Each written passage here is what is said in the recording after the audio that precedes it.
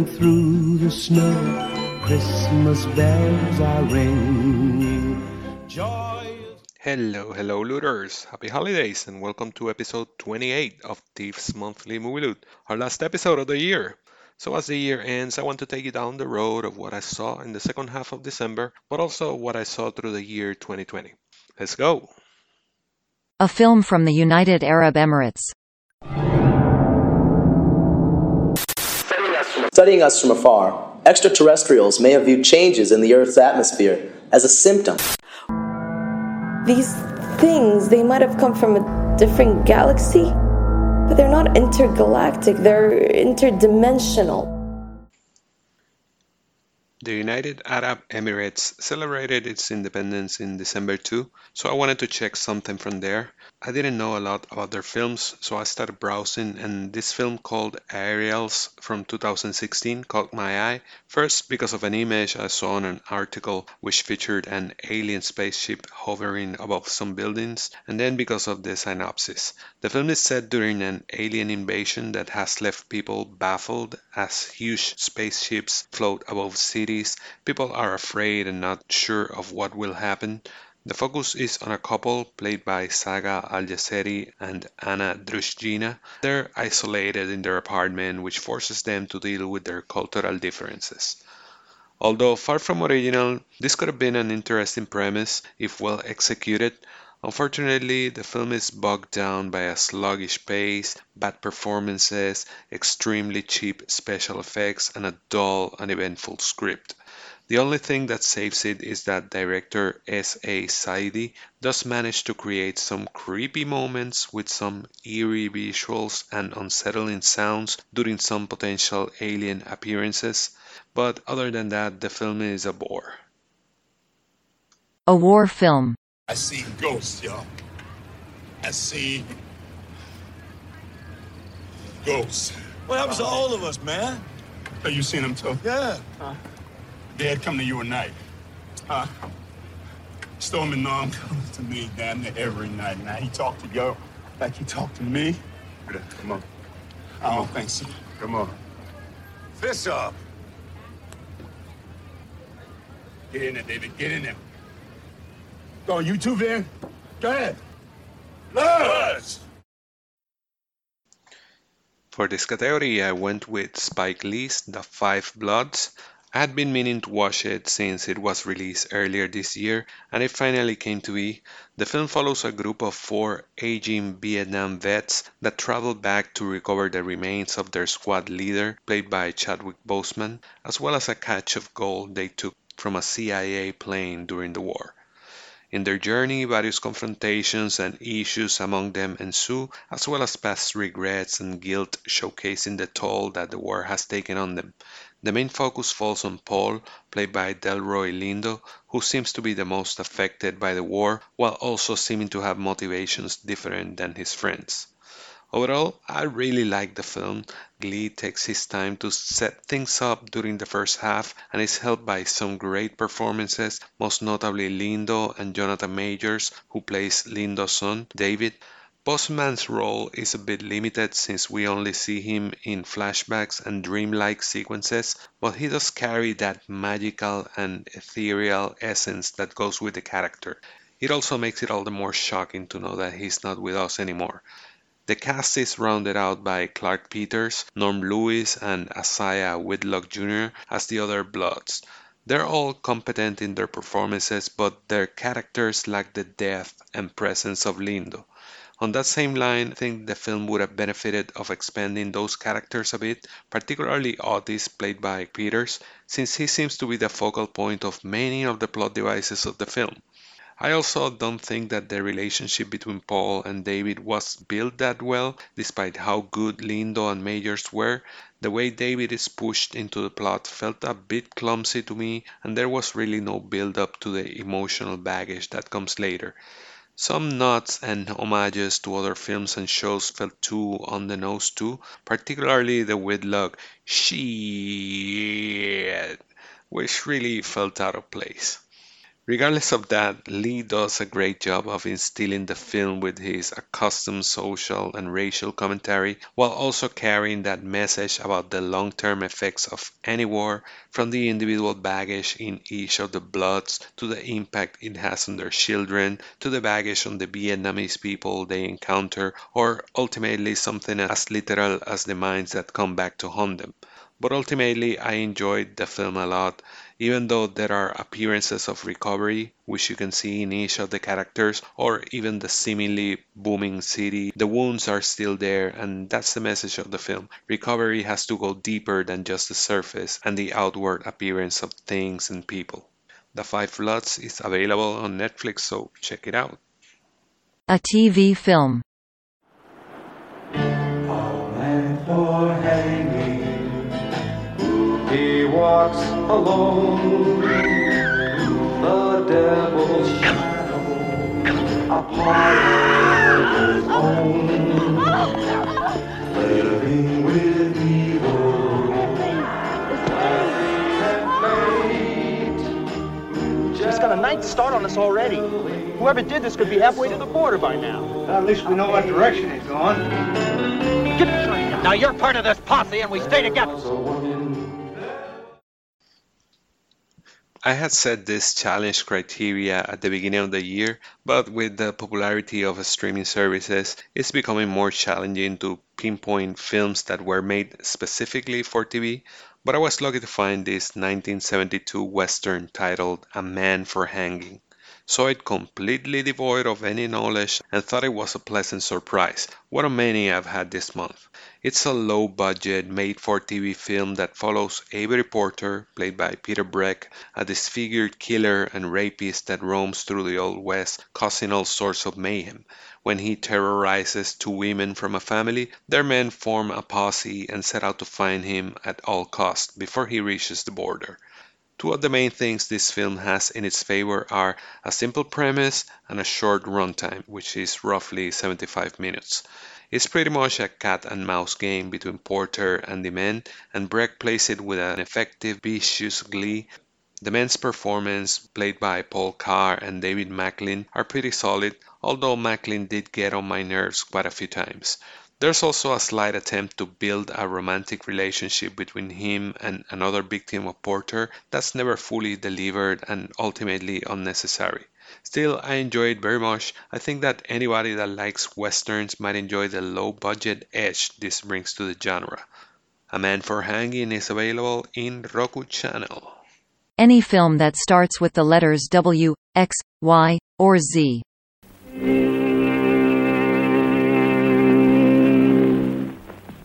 Zombies? Yes, they are my servants.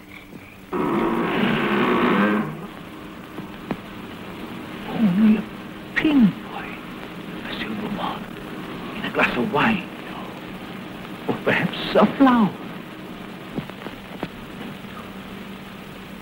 Keep it, monsieur. You may change your mind.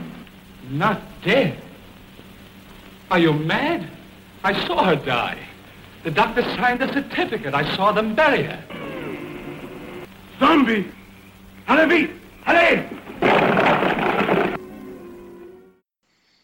For this category, I went with 1932's White Zombie.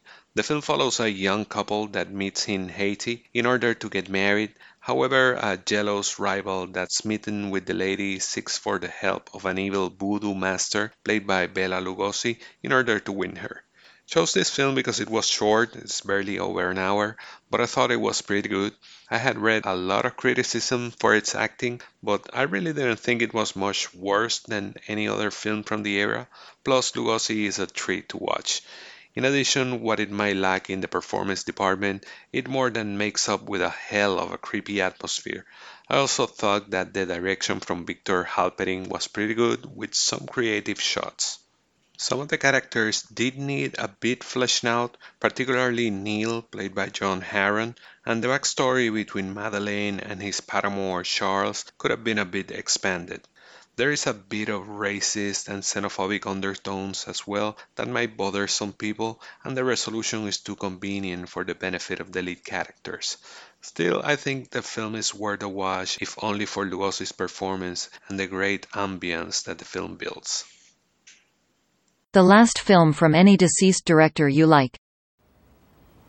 Women don't. They basically just don't think like that. Millions of years of evolution. Right? Right? Men have to stick it in every place they can, but for women it is just about security and commitment and whatever the fuck else. A little oversimplified, Alice, but yes, something like that. If you men only knew. I'll tell you what I do know is you got a little stoned tonight, you've been trying to pick a fight with me, and now you're trying to make me jealous. But you're not the jealous type, are you? No, I'm not. You've never been jealous about me, have you? No, I haven't. And why haven't you ever been jealous about me? Well, I don't know, Alice. Maybe because you're my wife. Maybe because you're the mother of my child. And I know you would never be unfaithful to me. You are very, very sure of yourself, aren't you? No. I'm sure of you. I thought of exploring something new for this category, but being Christmas season and after listening to a podcast on Kubrick films, I thought why not revisit Stanley Kubrick's Eyes Wide Shut. The film follows married couple Bill and Alice, played by then married couple Tom Cruise and Nicole Kidman, as they struggle with newfound insecurities and the realization that their marriage isn't what they thought. I've seen Eyes Wide Shut several times before, but it's been a couple of years since I last saw it. I still hold it at number 3 on my Kubrick ranking, but this rewatch reminded me of how great it is. I love how Kubrick sets the stage with a searing confession from Alice, only to send Bill in this surreal and sexualized journey. And although a lot of the focus falls on this mysterious secret society, it is actually the unmasking of Cruise's character and the drop of that facade that should be the focus. Kubrick's direction is impeccable as usual, while the performances from Kidman and Cruise are perfect. I know a lot has been said about Cruise's coldness, but I think it fits perfectly with the theme of coldness and distance, as well as a certain dehumanization, which is one of Kubrick's main themes through his filmography of married people. Great film and a great swan song from the greatest director ever. The last Best Picture winner you haven't seen.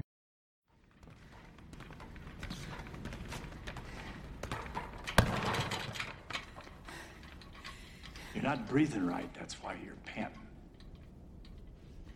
So it's your birthday, huh? How old does that make you? I'm 32, Mr. Dunn. And I'm here celebrating the fact that I spent another year scraping dishes and waitressing, which is what I've been doing since 13. And according to you, I'll be 37 before I can even throw a decent punch. Which, after working this feedback for a month, getting nowhere, I now realize may be God's simple truth. Other truth is, my brother's in prison. My sister cheats on welfare by pretending one of her babies is still alive. My dad is dead, and my mama weighs 312 pounds. If I was thinking straight, I'd go back home, find a used trailer, buy a deep fryer and some Oreos. The problem is, this is the only thing I ever felt good doing. If I'm too old for this, then I got nothing. That enough truth to suit you? As I walked down through the last Best Picture winners, 2004's $1 Million Baby was the first one I hadn't seen from the last 20 years. For some reason, I had unconsciously avoided it. Maybe I didn't care much about the subject matter of boxing, or maybe I was expecting something more Oscar baity. But the thing is, I was surprised that it wasn't as much of any of those as I was expecting. The film follows Maggie, played by Hilary Swank, an aspiring boxer that seeks the coaching of trainer Frankie Dunn, played by Clint Eastwood, who is reluctant to take over a girl under his wing. But unsurprisingly, he does take her over and he does develop a bond with her. This is not the first time I've seen a similar premise from Eastwood. All cranky mentor takes over a young protege, but for the most part it's handled pretty well here. I thought that the biggest reason is because of Swang's spunky performance, which adds a lot of energy and liveliness to everything, which makes the ending much more tragic also. Eastwood is his usual growling self, but sells the transition well. The boxing choreographies are well executed, and the last act shift, although abrupt, does take the film into more interesting grounds. If anything, I think the portrayal of Maggie's family is too on the nose and over the top. Also, Morgan Freeman, who plays Frankie's friend and employee, won an Oscar for his performance, but as much as I like him and as good as his performance is, I really don't see it. But regardless of that, this was a pleasant surprise and worth the watch. A film about children. Ladies and gentlemen, This is unbelievable. Our heroes have been captured by alien intruders. the heroics have fallen. We need to leave this room. The aliens will be coming for us next. We're gonna need your access cards, like now. Nothing's getting in, and no one's getting out either. What are these for? To protect your butts when you hit the ground. She's got shark strength!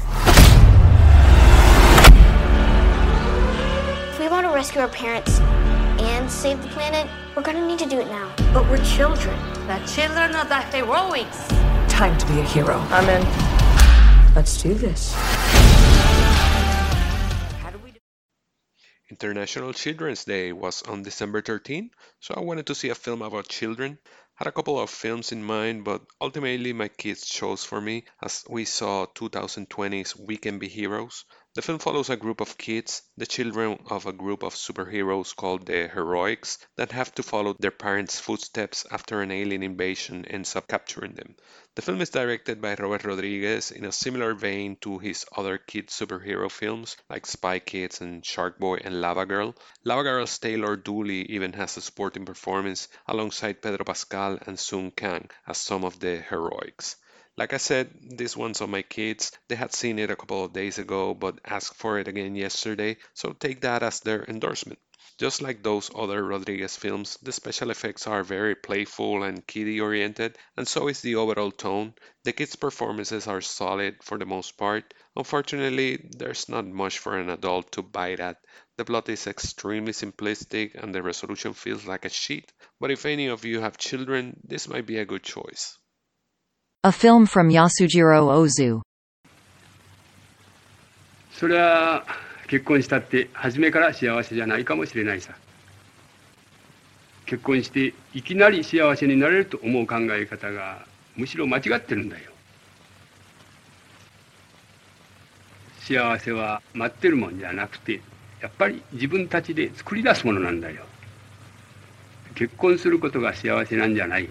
新しい夫婦が新しい一つの人生を作り上げていくことに幸せがあるんだよ。1年かかるか2年かかるか5年先か10年先か勤めて初めて幸せが生まれるんだよ。それでこそ初めて本当の夫婦になれるんだよ。Yasuhiro Ozu was born on December 12th, so I was looking to watch one of his films and oh, what a great way to finish the year it was.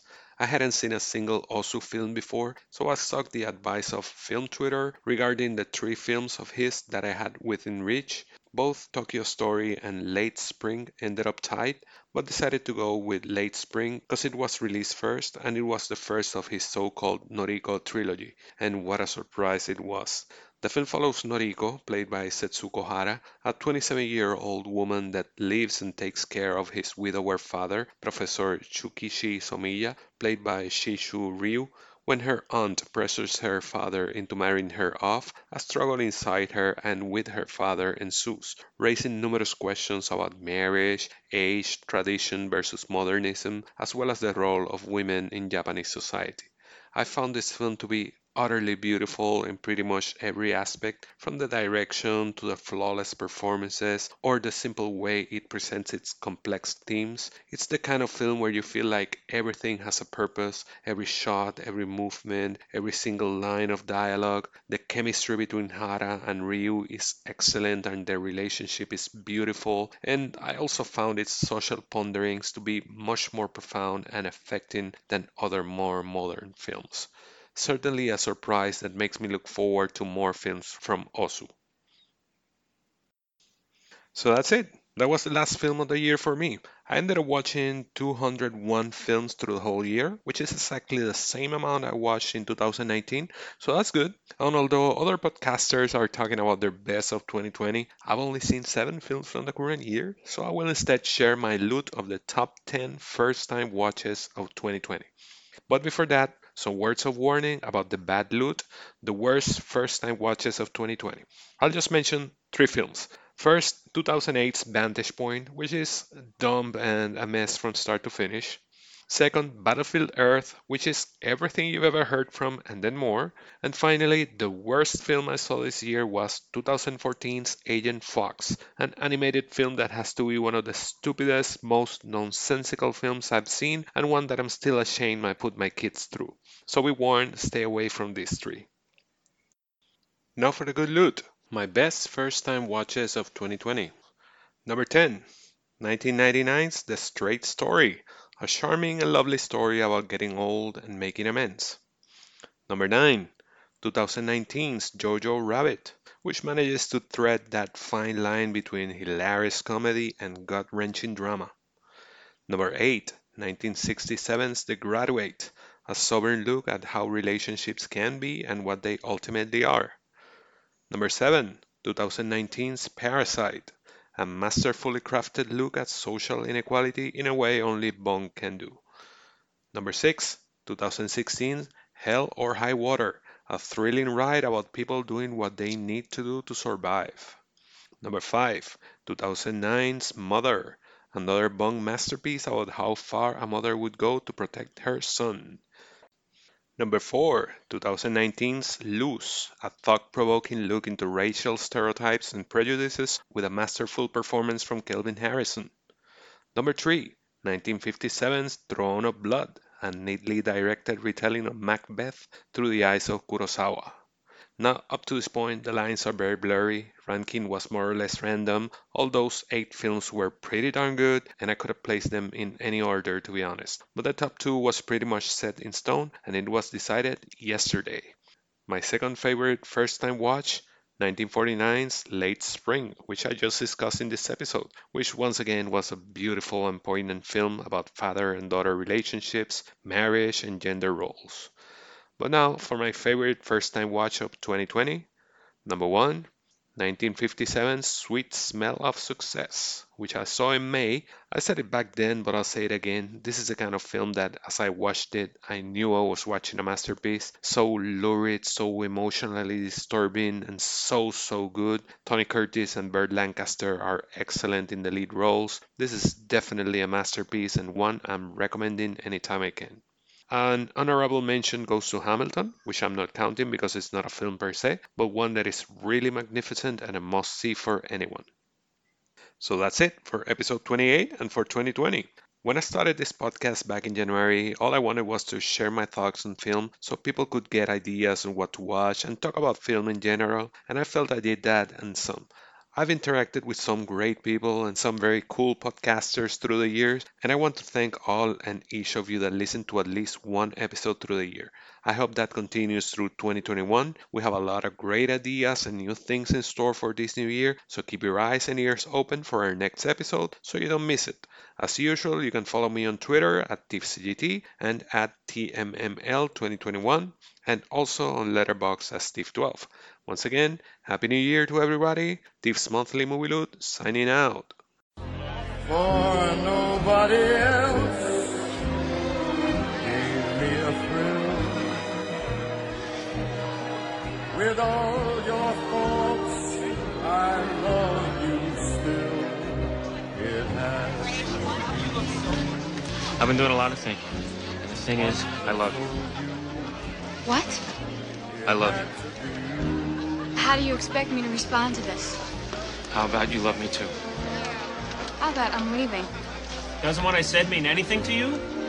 I'm sorry, Harry. I know it's New Year's Eve. I know you're feeling lonely, but you just can't show up here, tell me you love me, and expect that to make everything all right. It doesn't work this way. Well, how does it work? I don't know, but not this way. How about this way? I love that you get cold when it's 71 degrees out. I love that it takes you an hour and a half to order a sandwich. I love that you get a little crinkle above your nose when you're looking at me like I'm nuts. I love that after I spend a day with you, I can still smell your perfume on my clothes. And I love that you are the last person I want to talk to before I go to sleep at night. And it's not because I'm lonely, and it's not because it's New Year's Eve. I came here tonight because when you realize you want to spend the rest of your life with somebody, you want the rest of your life to start as soon as possible. You see? That is just like you, Harry. You say things like that and you make it impossible for me to hate you. And I hate you, Harry. I really hate you.